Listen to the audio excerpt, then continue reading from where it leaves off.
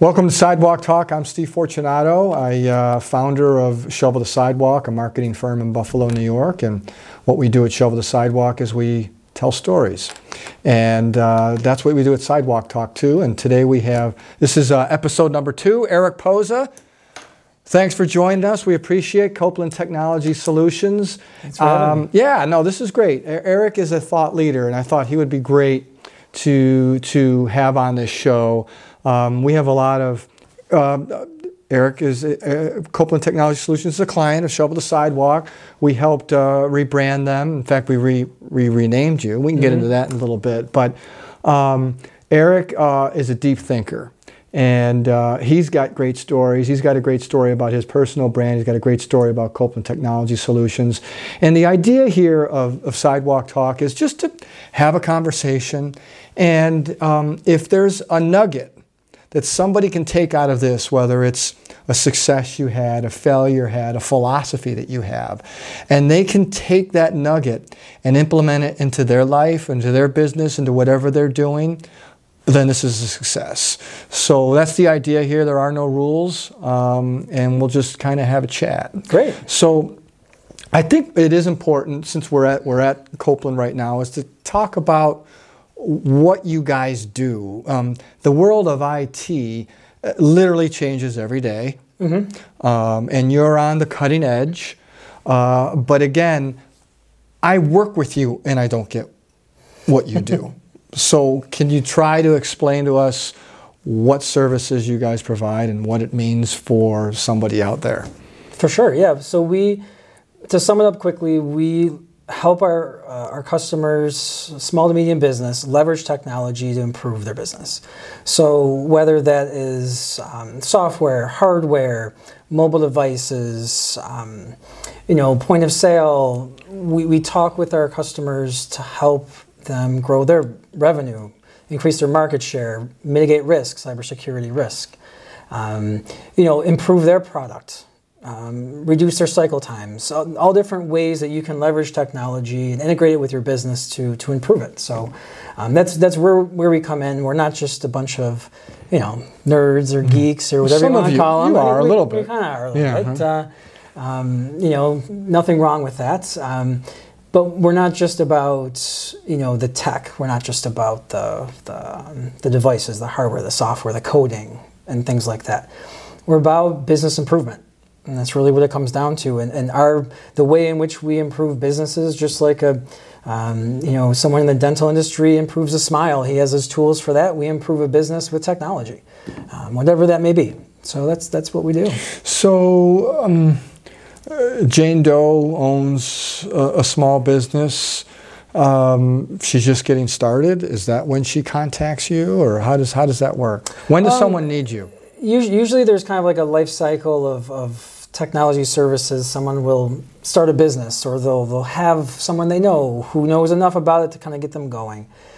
I've started businesses before myself, so I know the first thing on my mind when I started it up was not what technology am I going to use, it's how do I find and connect with people and get money. That's the most important thing. How do I get paid? So usually the life cycle goes, you get to a certain size, whether that be 3 to 5 or somewhere around there, or a certain amount of revenue as like a small business, where all of a sudden you're gonna have to become more efficient. You're gonna have to compete. You're gonna have to reach more people, or you're gonna have to improve your product in some way.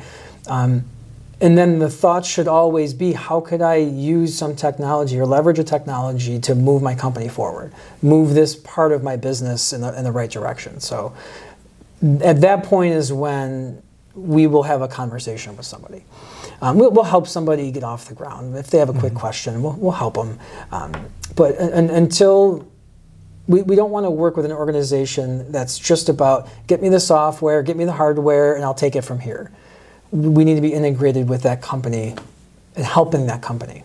You want to be a partner. I want to be part of that. Not a vendor. Yeah. You don't want to be a vendor, you want to be a partner. Yeah. I know that's used a lot, but we truly have to, because your IT spend should be part of your strategy. So you provide multiple services. What's the most important service that you provide? It depends on your business. It really does. Some people invest in technology to mitigate risk. cybersecurity, which that touches most people. That would be everybody, right? It pretty much touches most people, but some people may say, hey, if someone takes my data, it's not really a big deal. Some say, hey, if I get hacked, it's my information's up here. So it all depends. It affects most people. It affects most businesses.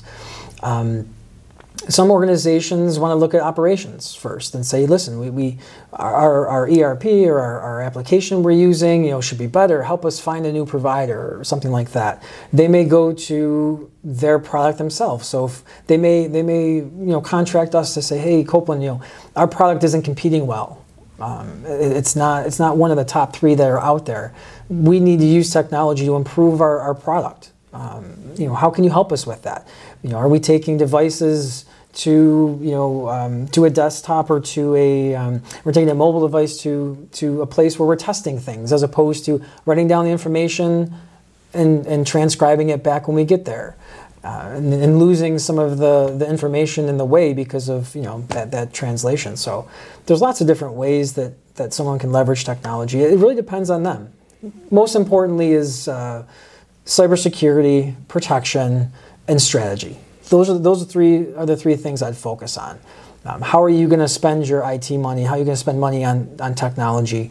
How do you protect yourself on the cybersecurity and backup side of things? Let's talk about the sales part of it then. You mentioned earlier when you had your own business, we'll get to in a second, but it's about revenue. I said right at the beginning, I work with you, I still can't comprehend everything you guys do. How do you sell that? What are you doing? What is your technique to, and people think of sales and selling like you're scamming people. No, how do you partner with people? How do you become that partner? Because obviously you've had clients you guys have been in business 40 years, you've had clients a long time. So what is it that you're doing to click with others? Is there some kind of formula that you use that someone else listening or watching this on YouTube could say, I like that idea, I might try that? For us, I think it's we used to kind of compete on price and things like that, which anyone who's in the service business, price is not where you want to go. It's like bottom 6, number 6 or number 7 on the list. For us, right out of the gates, it's developing the business case. They're only gonna buy our services if we do one of 5 things. We increase their market share. We reduce costs, operational costs, so they're able to do more with less, increasing margins. Increase or decrease the cycle time. We can get more out the door faster. Improve their product or service in some way to be more competitive, or mitigate risk. If we're not talking those 5 things, we're gonna have some challenges. We're gonna be working side by side or competing side by side. We're not unique with our competitors. So out of the gates, we don't talk about ourselves. We understand the business case and we be quiet and we ask questions. And I think that's very important. It's very difficult for me to do. I love to talk. So being quiet and asking questions, talking to the P&L, talking to the operational costs, asking the questions. What does it cost your organization to be down? And taking someone through an exercise to teach them why this stuff is important. The sale after that, if we're a good fit, we want the opportunity. If we're not, we'll tell them. If they're not going to invest in our technology, it's not a good fit for us. It will be butting heads.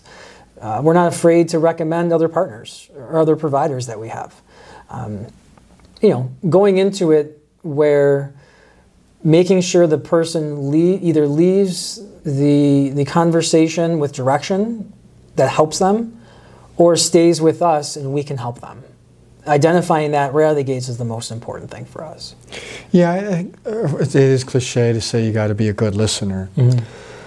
I think it does come down to communication. So many times it's asking a question, okay? And especially at the beginning of a relationship, and in any relationship, it's like, that's a tough thing to answer. I don't really know you well enough. So I find that sometimes, almost all the time, you have to ask the question, and you got to get this answer. So it's a doctor can't just say, here's some pills because your back hurts. The doctor has to figure out why your back hurts, right? And what to do about that. So you're finding pain points, if I'm hearing you right. You're finding pain points, but a lot of times what I find is I have to ask that question.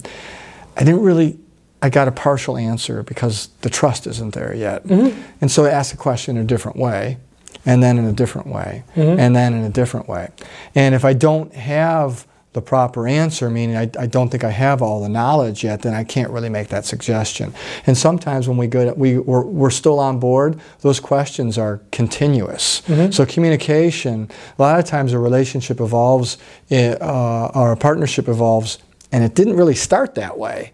But over time, we became more comfortable with each other. The trust was built, so we're able to identify other pain points that we can help with. Does that happen in your business too? Absolutely. You know, out of the gates, exactly to your point. You know, someone will say, "Hey, you know, I'm struggling because we can't get support to our team fast enough." Well, that's not really enough to drive a change in vendor. We're talking about a big deal to shift to a different vendor or supplement someone who has an IT staff, you know, in-house. That's a big transition. So asking that follow-up question, well, why is that important now? Or, you know, what's causing this to be an issue now? You kind of got to get deeper and peel back the layers to get to the real heart of things. It may be, listen, we're experiencing downtime. It's affecting our profit and loss. I mean, bottom line is our customers are not happy with us, and we have to improve that. And our CSRs are down 2 times a week. We can't print, and it's causing us to lose revenue. It's causing our invoicing not to go out. We're getting paid in longer terms. It's affecting our cash flow. So there's IT challenges all over the place. How they truly affect the core pieces of your business is where you got to get to. And then on the account management side, having semi-annual reviews, quarterly discussions, including conversations in that contract to say, you know, Steve, you saw a new device you saw an advertisement for a new device. You know, I'm going to call up my account manager and ask, hey, you know, what's up with this thing? Can it help us? Guess what? Yeah, let's have a conversation. We'll determine if it can or not. So as your business shifts, which it should, the services we provide have to shift as well. You can't do that unless you're listening. And you can't do that unless you're asking questions. And communicating, we always say clear, consistent communication, because it's difficult to communicate right now, especially with everyone getting bombarded with different messages and different ways of and communication has changed. It's interesting. It's changed over time. Even now I just remember a few years ago, well, more than a few years ago, but it was like when someone sends an email, now we can just send an email almost like a text messaging, like, okay. And it used to have to be a little bit more formal. Or you can just, you're messaging and you just hit a thumbs up. Yeah, right. So is that okay, we're good, or is that okay on what I said? Like it's that's something our organization struggles with as well. We utilize some peer mentorship groups through Vistage, and we've had consultants come in and help us with those things. And providing clarity and communication is one of our goals, because we're accountable. If we say we're going to do something, if it doesn't get done in the way it was perceived, it didn't get done. And that's on us not to have clarity. You know, when did you want it? Oh, by end of day. Well, my end of day is 10 p.m. at night. When's your end of day? That's right. So that to your point, that clarity is important. Yeah. All right. So this is talk to me about where are you from? Where'd you grow up? You're an NT guy. High school. Cardinal O'Hara guy. Okay. And then after that? Canisius College. All right. So, and now you're married. How many kids? 3. But you're living in the South Towns. Hamburg. So you don't mind the snow, right? It's shifted, my thought on it, over the time. I'm a big hockey guy, so winter used to be big for me. Now it's become more of a burden when you got to dress the kids up in the snow gear. You like where the Sabres are going right now? I do. Yeah. I do. It's fun to watch. The most important thing is it's fun to watch. They passed the eyeball test. Consistency, battling through injuries, long season. We'll see if they if they can be consistent. At the time of this recording, we're in late October. They're about 10, 11 games in. Do they have 10 wins now? No, they lost in I overtime, think so they're they're 9 like wins. 9-1-2 or something like Yeah, that. but it's a different feel, isn't it? Yeah, it's exciting. It's exciting. I mean, at the end of the day, it's entertainment. Mm-hmm. It's not very entertaining when you're losing. So now everybody's excited about it because it's fun to watch. What is it that you like so much about hockey? Why do you like that sport? If I think back to when I started playing, I played goalie growing up. Mm-hmm. The amount of information processing that you have to develop to be a successful hockey player is huge. You're taking in eyesight observations, sound, feel. The play is constantly moving at an ever-increasing pace. I think I really enjoy it because it kind of reflects on how I am during the rest of my day. I have a lot of things happening. One of my strong suits is being able to prioritize and quickly put out fires or make quick decisions, sometimes to a fault. But I strive under pressure, and I think hockey is part of that, which is why I like that sport. I played baseball in college, which is a little slower paced. So I think soon I'll have to start working on slowing it down a little bit. But hockey definitely resonates with me, and just the speed and the tenacity of it, resonates with me. I think baseball is the ultimate thinking person's game. At the time of this recording, we're getting ready for Game 7 of the World Series, which is incredible. The third baseman from the Nationals, what's his name, Cardone, he's unbelievable. You watch what I like about, he reminded me of Barry Sanders. I love Barry Sanders. First, he was great. Mm-hmm. When he'd score a touchdown, he'd give the ball, because we're in such a society now of me. Mm-hmm. I guess we always have been, but it's just so much more obvious now than it was, just because there's so much more attention. The 21-year-old kid, he's incredible, left-handed hitter. What's his name? Soto from the Nationals. Mm-hmm. It's a home run, beating his chest, all this stuff. This guy saves the day, just runs around the bases. You can't tell if he's excited or not. Mm-hmm. You know he's excited. And he just seems like a true pro. I think that comes from preparation. I mean, in baseball, you're always thinking, what if this happens, what if this happens? You're always planning. When you're at bat, you're planning, you've worked this through your head many times, and you just meet this one moment of opportunity, and it's like, well, yeah, of course I succeeded. I've been playing this over and over in my head. That's the way it is. But your point about everyone's me, I think that's always kind of been there in athletics, but I think it was always taboo. Like when it used to happen, it used to be a unique case, and you'd be like, oh, that guy's showboating, and he's cocky or whatever. Now we've got social media, we've got all these different platforms, as everyone is competing to look at you. And I think now it's just become part of life that everyone's competing for FaceTime. Yeah. I mean, let's talk about that, because that affects people in business too. I don't want to sound like that old guy, but I am concerned about the future, for our kids. Mm-hmm. And what social media, I don't know, you just blame social media, but what's going on with society right now? Mm-hmm. We're either going to be soft, and what I mean by soft, I mean like, it's like they know they have. When I wasn't invited to a party in 8th grade, I probably didn't know about it.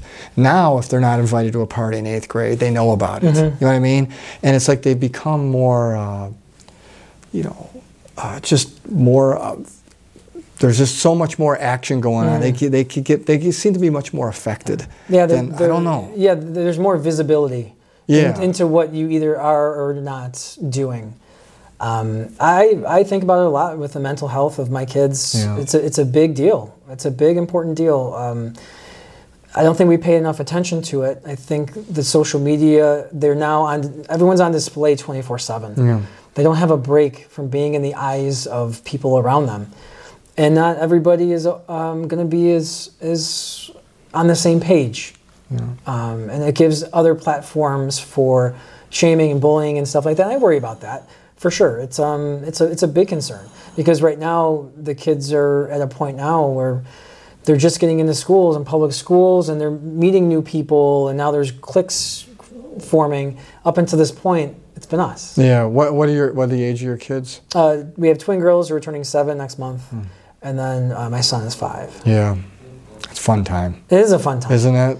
Yeah. Is it the greatest thing? For me, having kids, my 8 and 6, it's the most difficult and greatest thing I've ever done. Oh yeah, it flips like that from being the most difficult thing to the most gratifying thing. Yeah. You can have a brawl with one of your kids over what we perceive to be the littlest thing in the world. They perceive to be the biggest, and then you're getting a hug 30 minutes later, and it's like, well, that just changes things.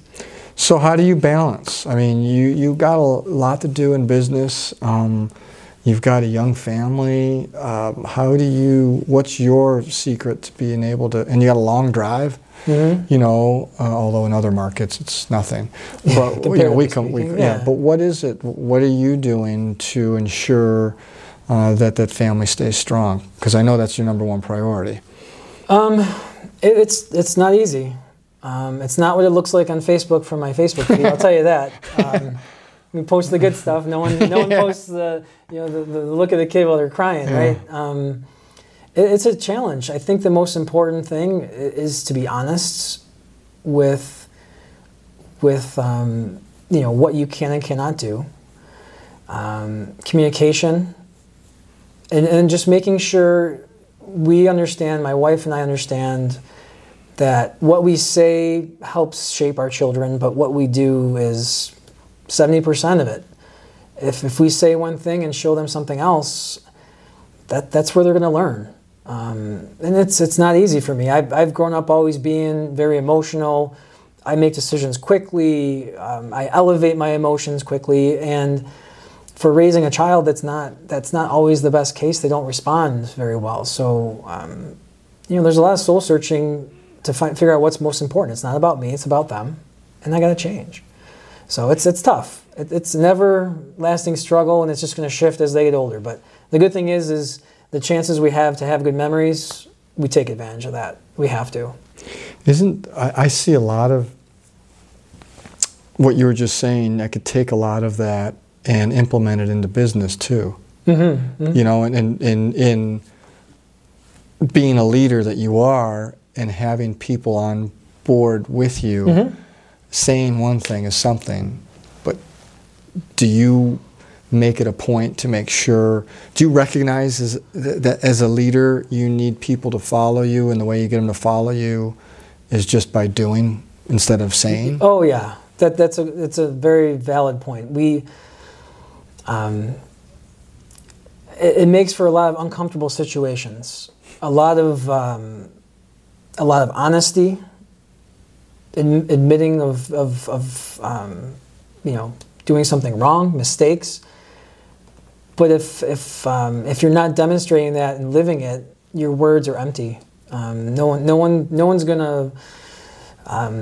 wants to imitate hypocrisy. Like no one wants to say, hey, I'm going to say I'm going to do something and not do it because he said. No one wants to imitate that behavior because we all know it's wrong.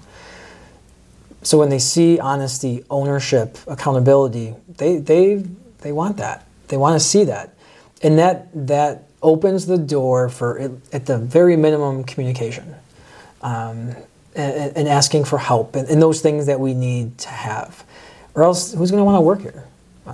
Who wants to work for somebody who do as I say, not as I do? I feel like that's that sort of leadership. That time has passed, whether right or wrong. In the day, I think it was a little bit more, hey, I'm your superior, go do it. I think now it's, hey, we're all on the same team here. I'm going to show you the way. I'm going to show you how to do it. So it's important. It's very important. Talk about, speaking of leadership, Tom and Gary Copeland, right? Mm-hmm. And you lost Gary in the last couple years ago. Yeah. So talk about how Copeland. I mean, you weren't even born yet.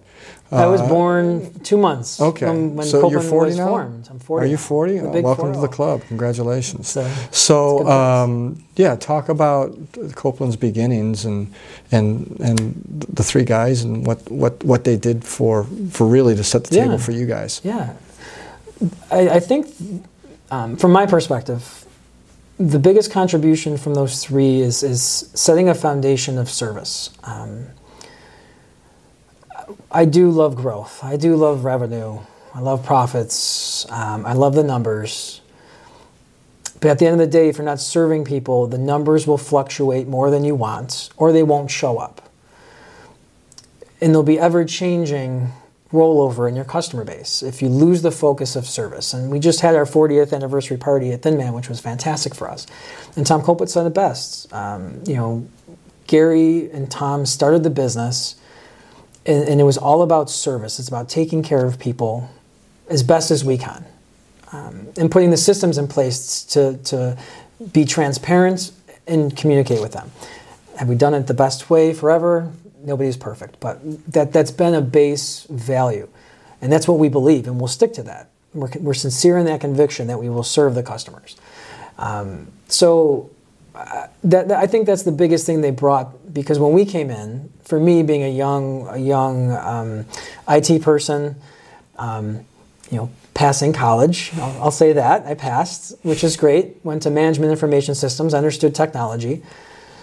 I'm a very ones and zeros type person, so very right and wrong. And when you focus on service and communication and those things, it helps kind of bring down the conversation and the emotions. I'm not snapping on something. Well, why'd you do this? Why'd you do that? No. Service, empathy, calm it down, and I think that's the biggest thing they brought. That's the biggest thing I've learned from their mentorship and leadership over 20 years. Yeah. Mm-hmm. I think of Tom and Tom, because those are the two I know. I never knew Gary, but they're funny. Mm-hmm. Yeah.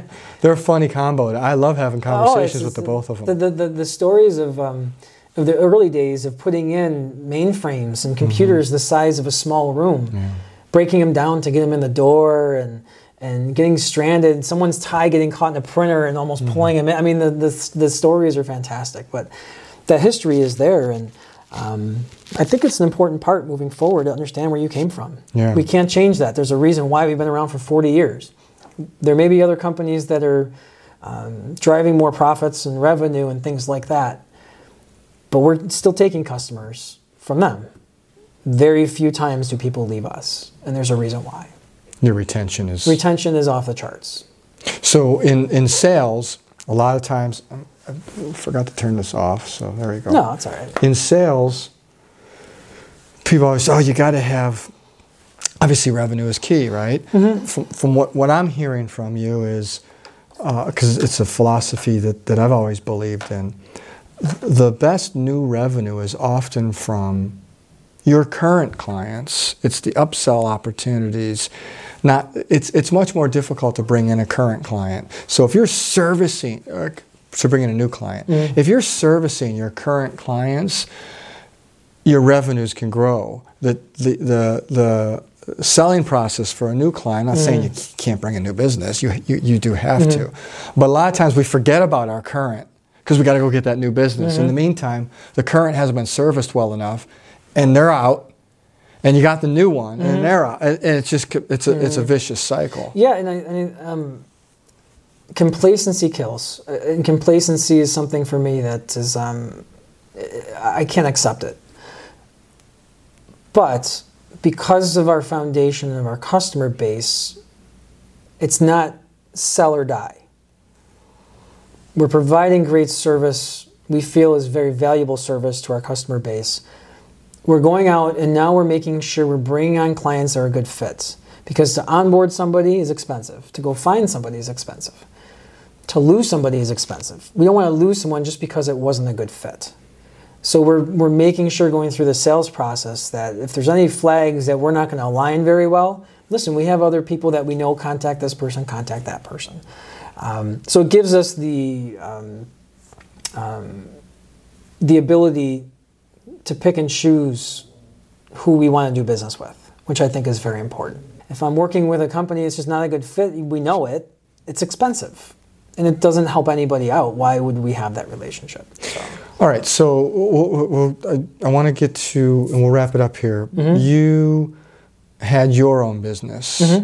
What was the life cycle of that? What's the situation? Why are you here? What's going on? Yeah, so in 2005, I started working at Copeland in 2001. I have entrepreneurship in my family. At that point in time, and still today, I'm a very driven individual. I have ideas, and I want to push those ideas, and it's very difficult for others around me to be like, listen, okay, we can't do everything you want to do. And it kind of causes some confrontation. I decided, hey, I saw a market for document management, electronic records management, things like that, and was pushed by a friend of mine. Say, hey, you should do this. So I got going on that. It's still around today. It's growing. It's doing very well.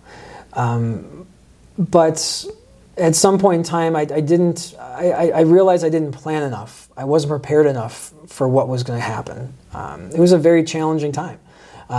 There were years where I was eating ramen noodles and tuna fish for dinner. My